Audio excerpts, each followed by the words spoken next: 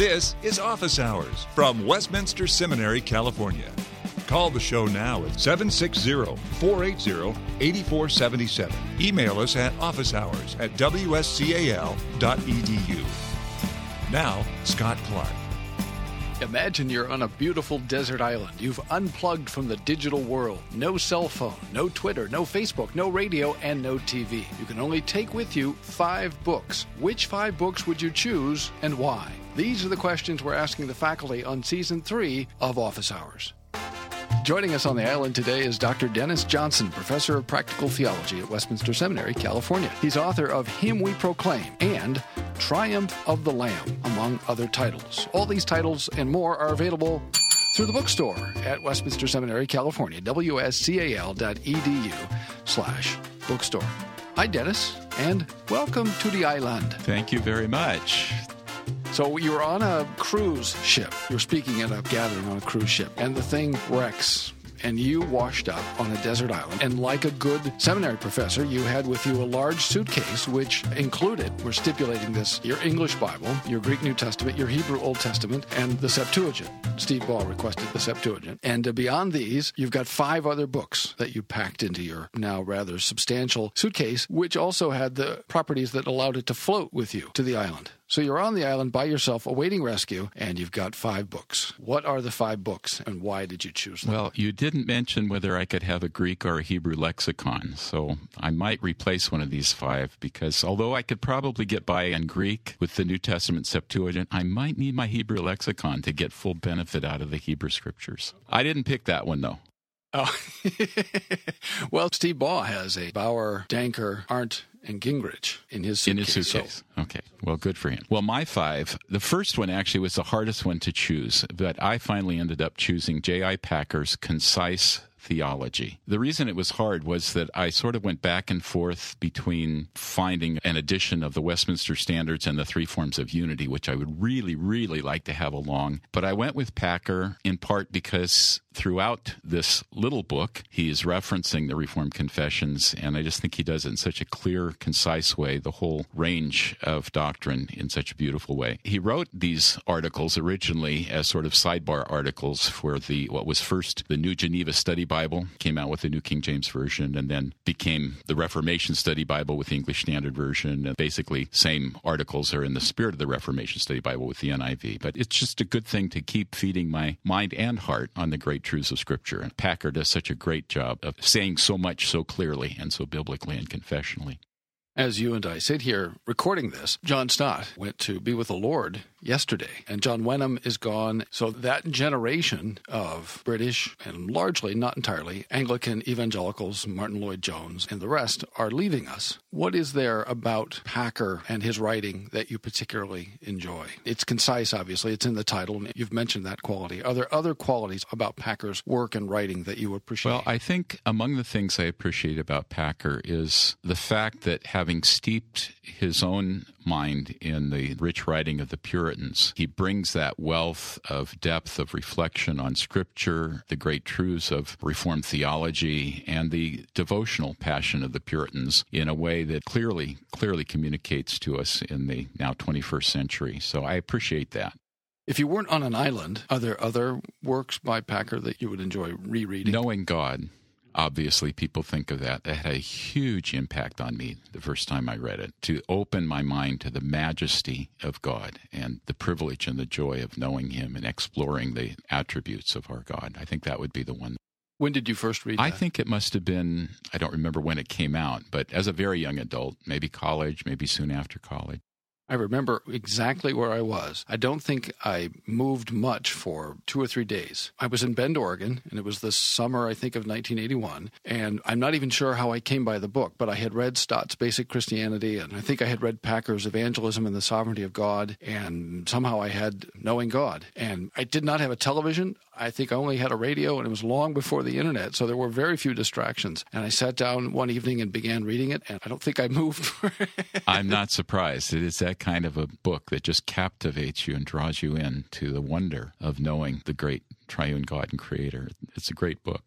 So if the listener has not read Knowing God, then he would be well served. And also Packer's Concise Theology, both of which are in the bookstore at Westminster Seminary, California, and a number of other works by J.I. Packer. All right, what's the second volume on your list, Dennis? Well, I'm on a desert island, and I don't have internet connection, so I can't be preached to audibly. So I thought I'd want to have along Edmund P. Clowney's The Unfolding Mystery, Discovering Christ in the Old Testament. There are other great works by Clowney, but this one I think captures really what I appreciated from hearing Ed preach and teach, of showing the unity of Scripture and its testimony to Christ. Obviously, that's had a huge impact on me, both when I was teaching New Testament and now as I teach preaching, and really just to feed my own heart and soul to be reminded by the words of this great servant of the Lord who has also passed from the church militant into the church triumphant, to hear him expound biblical texts and show how the whole period of promise and all the scriptures there really bear testimony to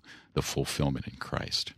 Why is it so important for preachers, for that truth, to seize the affections and interests and orientation of the preacher? I was actually teaching a bunch of preachers last week in a different part of the country, and the case I was making for them is we need to see Christ in all the Scripture because, as we see in Luke 24, Jesus taught his disciples, his apostles, to read Scripture that way. So as the author of the Old Testament Scriptures, through the Spirit of Christ, he's giving us the clue, he's giving us the key, really, to understand the unity of Scripture there. That's obviously the theme of New Covenant preaching, as Paul announces his mission to proclaim Christ, to preach Christ and him crucified, nothing else. But also, it's only as we are transformed by the grace of the gospel on an ongoing basis, reminded of what Christ has done for us once for all in his obedience to the law in our place, his sacrifice under the law's curse, and his resurrection, and his giving of the Spirit to transform us into his image. It's only as we are transformed and refreshed by the gospel that we can show God's people that that same gospel is the power of God for salvation, not just entry into the life of the believer, but really for our growth in godliness as well. It all flows from the gospel.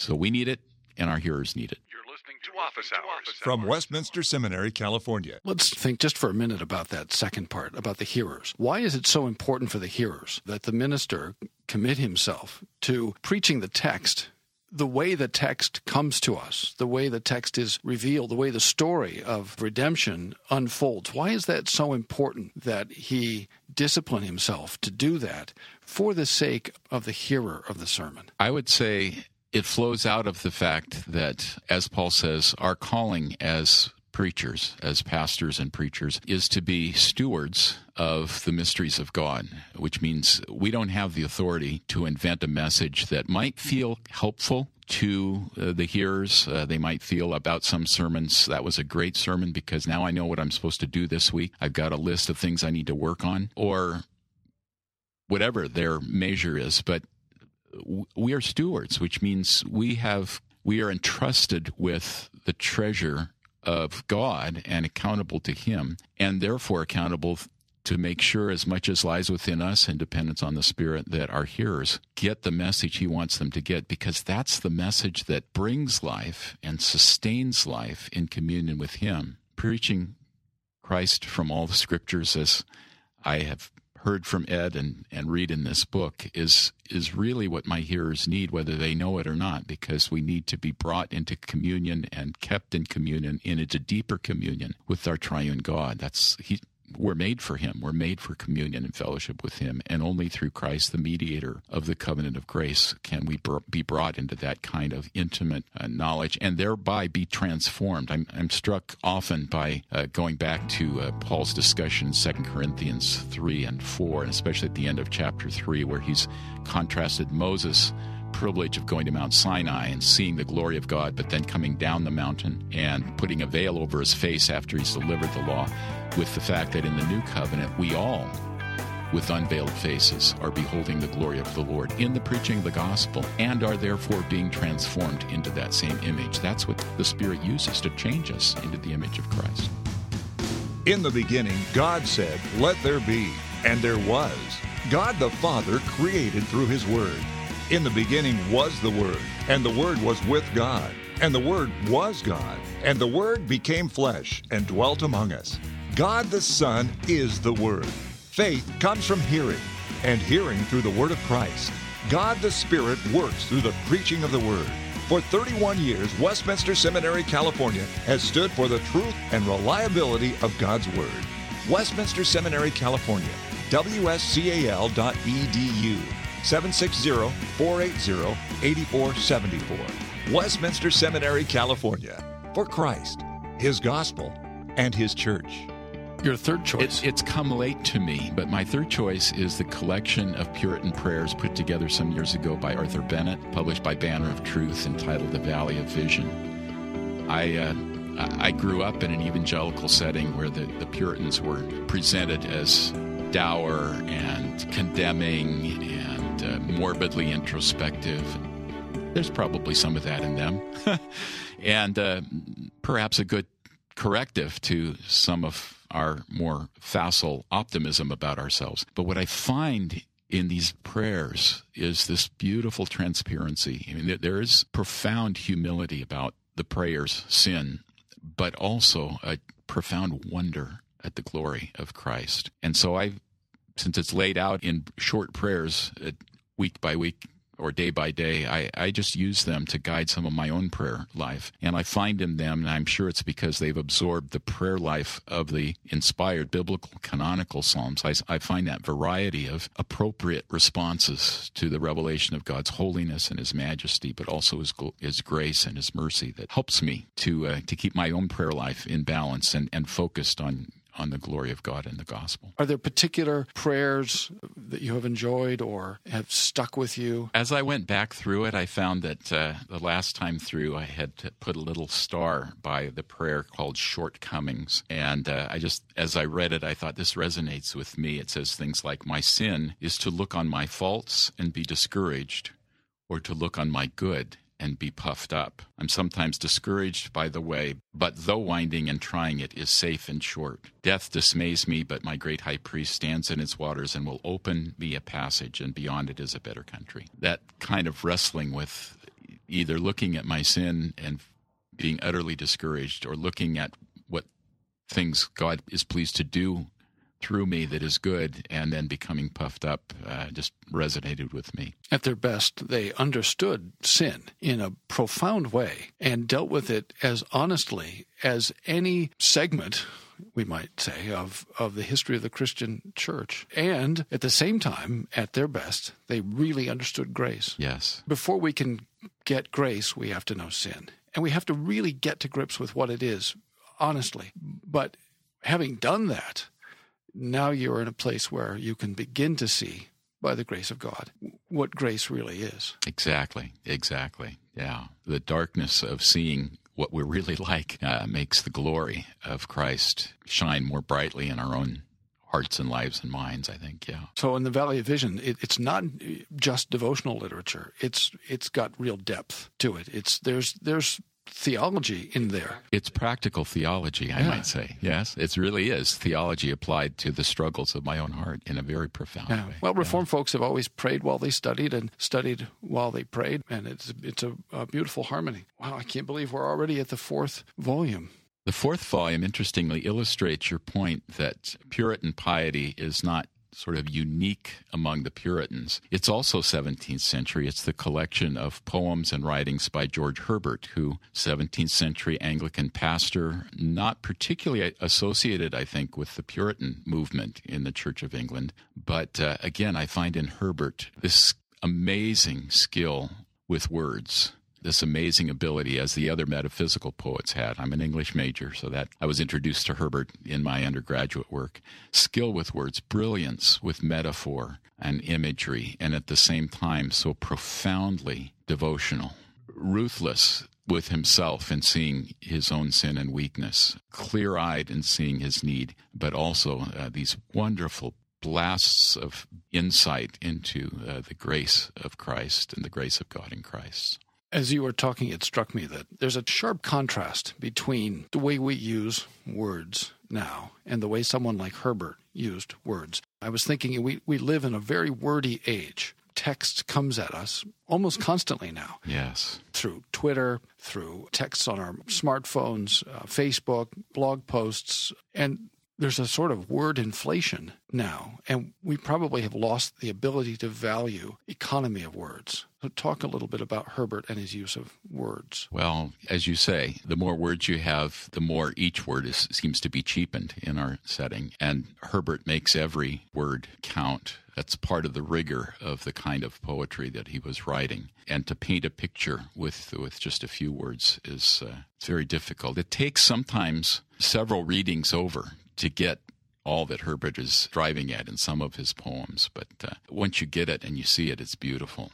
There is a poem that I actually read to students in the Ministry of the Word course, and then students, of course, go online and find it so they can download it because I don't give it to them. One that I read here is called Aaron, after the first high priest of Israel. And the first stanza talks about his clothing. And the second, Herbert looks at himself and says he's not there. The third and the fourth point away from himself to the true great high priest who clothes him. And then the fourth says, I'm ready to minister. Let me read it, but I want to say one more thing, too. Since my wife and I, Jane and I, both were English majors, both introduced to Herbert. When I went into my first pastorate, she, with her beautiful handwriting, wrote out the key stanzas of this poem so that I could hang it right by my study door as I went out after the elders and I had prayed before morning worship to remind myself. Aaron, holiness on the head, light and perfections on the breast, harmonious bells below, raising the dead to lead them unto life and rest. Thus are true Aarons dressed. Profaneness in my head, defects and darkness in my breast, a noise of passions ringing me for dead unto a place where is no rest. Poor priest, thus am I dressed. Only another head I have, another heart and breast, another music making live, not dead, without whom I could have no rest. In him I am well dressed. Christ is my only head, my alone only heart and breast, my only music, striking me even dead, that to the old man I may rest, and be in him new dressed. So holy in my head, perfect and light in my dear breast, my doctrine tuned by Christ, who is not dead, but lives in me while I do rest. Come, people, Aaron's dressed. It seems prosaic after that to ask you to talk about the value of poetry, because if someone has heard that and can't see the value. But nevertheless, I persist. We live in a time when poetry, for many people, is practically unknown. It's probably been a few decades since poetry was regularly read in public schools and maybe in other sorts of schools as well. I don't know. Talk about the value of poetry. I would say among the values of poetry are, first of all, the use of words to paint pictures.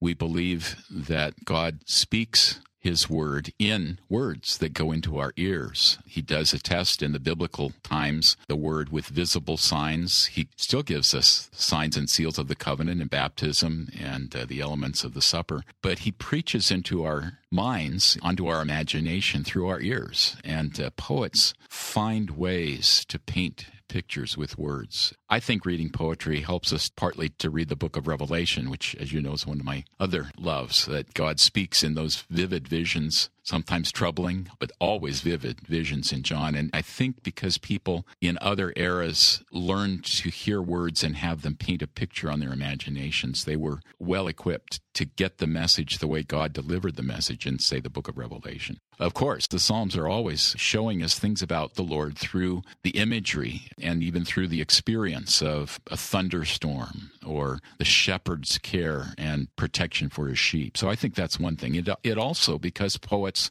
discipline themselves, as we said earlier, to speak much in few words, as preachers, it's good for us to think about not just filling space with words, but making our words count. We know ultimately it's the Spirit who drives the word home. And we're not trying to impress people with our eloquence, but we also want to be as serviceable as stewards as we possibly can be. So I would say that would be another important purpose. And then especially reading poetry aloud, which in our culture, so much of what we even read, we read silently. But reading poetry aloud helps us to get a feel for the sound of the language. And I think that's an important thing for preachers to remember as well. If someone wants to hear well-chosen words, one thing that comes to mind, obviously, Dennis's devotional messages in chapel that are recorded and broadcast through the seminary would be an excellent resource. I've also been very, very blessed by Howell Jones's devotional messages, which are also available through the seminary at wscal.edu. Just click on the devotions link. And just to listen to Howell's use of language. And from the moment he arrived, it struck me how carefully he chose his words and how powerful those words were, spaced, sometimes separated by significant pauses. But a well-chosen word at the right time is a powerful tool. I think of a homely illustration as a terrible carpenter. I've, hammered around nails many times, but I've seen skilled carpenters strike a nail perfectly. And obviously, the skilled carpenter is a much more effective workman than the sloppy amateur. You're listening to Office Hours from Westminster Seminary, California. Okay, your fifth volume. My fifth volume is 3. I can get away with that, right? Sure. Okay. It's one work. It's one work. It is J.R.R. Tolkien's Lord of the Rings. I laughed because you're the third of our faculty members. So that's interesting. Now we'll have to keep a running toll to see who brings Tolkien. That's fascinating. And now I feel terrible because I read The Hobbit to the girls, and I started on the first volume of Lord of the Rings, but I have not progressed, and now I'm feeling convicted. You need to find some place where there is no TV and internet and spend about a week in them. I read them first during college. This is when I do remember where I read them because I was selling dictionaries door to door in a community outside New Orleans and did not want to sell dictionaries door to door for the summer, but needed to make at least enough money to get back to college in the fall. And so my escape every evening was the Fellowship of the Ring and then the Two Towers and then the Return of the King, and I read it many, many hours. What a powerful thing. I hadn't read it again for probably a couple decades, and I came back to it and just marveled again. It takes The Hobbit to a new depth. The Hobbit is, as you say, you read it to your children, and I think it's on the bridge between children mythopoeic fantasy and adult mythopoeic fantasy, and The Lord of the Rings is just that much deeper, richer. It takes some patience, but Tolkien's use of language, the way in which you can see Scripture impacting his own imagination, it's not allegory. So, you shouldn't be reading it for one-to-one correspondences, but you hear these just amazing echoes of biblical truths and gospel truths. It's powerful stuff that feed our imaginations, furnish our imaginations with truth and beauty. Are there particular characters, or is there a character with which you particularly identify? Well, I think the thing that draws me to The Lord of the Rings, among other things, the beauty of the language, is the fact that the whole destiny of Middle-earth rests on the faithfulness of little hobbits, and particularly, of course, in the big drama on Frodo, but also his good friend and gardener, Sam Gamgee, that they must be faithful, that the powerful ones, Gandalf, who starts as Gandalf the Grey and then goes through death and resurrection, comes out Gandalf the White. Oh, I shouldn't tell you that. Oh, I spoiled it. But, he goes through death and resurrection. So, obviously you hear images there, but the crucial battle does not depend on this mighty Gandalf. It depends on the weakness of the little ones. I actually picked out a quickie toward the beginning of the Fellowship of the Ring when the elves are called by Elrond and others to decide what's to be done with this mighty ring. Some are against trying to destroy it. They think we can use it against the enemy. It's folly to try to destroy it. And Gandalf says, "Let folly be our cloak, a veil before the eyes of the enemy, for he is very wise and weighs all things to a nicety in the scales of his malice. But the only measure that he knows is desire for power, and so he judges all hearts. Into his heart the thought will not enter that any will refuse it," that is the power to use the ring, "that having the ring we may seek to destroy it. If we seek this, we shall put him out of reckoning." He'll be utterly confused. And then Elrond responds, "Neither strength nor wisdom will carry us far upon the road that is hard. This quest may be attempted by the weak with as much hope as the strong. Yet such is oft the course of deeds that move the wheels of the world. Small hands do them because they must, while the eyes of the great are elsewhere." Thanks for listening to Office Hours from Westminster Seminary, California. Don't miss an episode. Subscribe now to Office Hours in iTunes. Find all the shows at wscal.edu/office hours. Copyright Westminster Seminary, California. All rights reserved.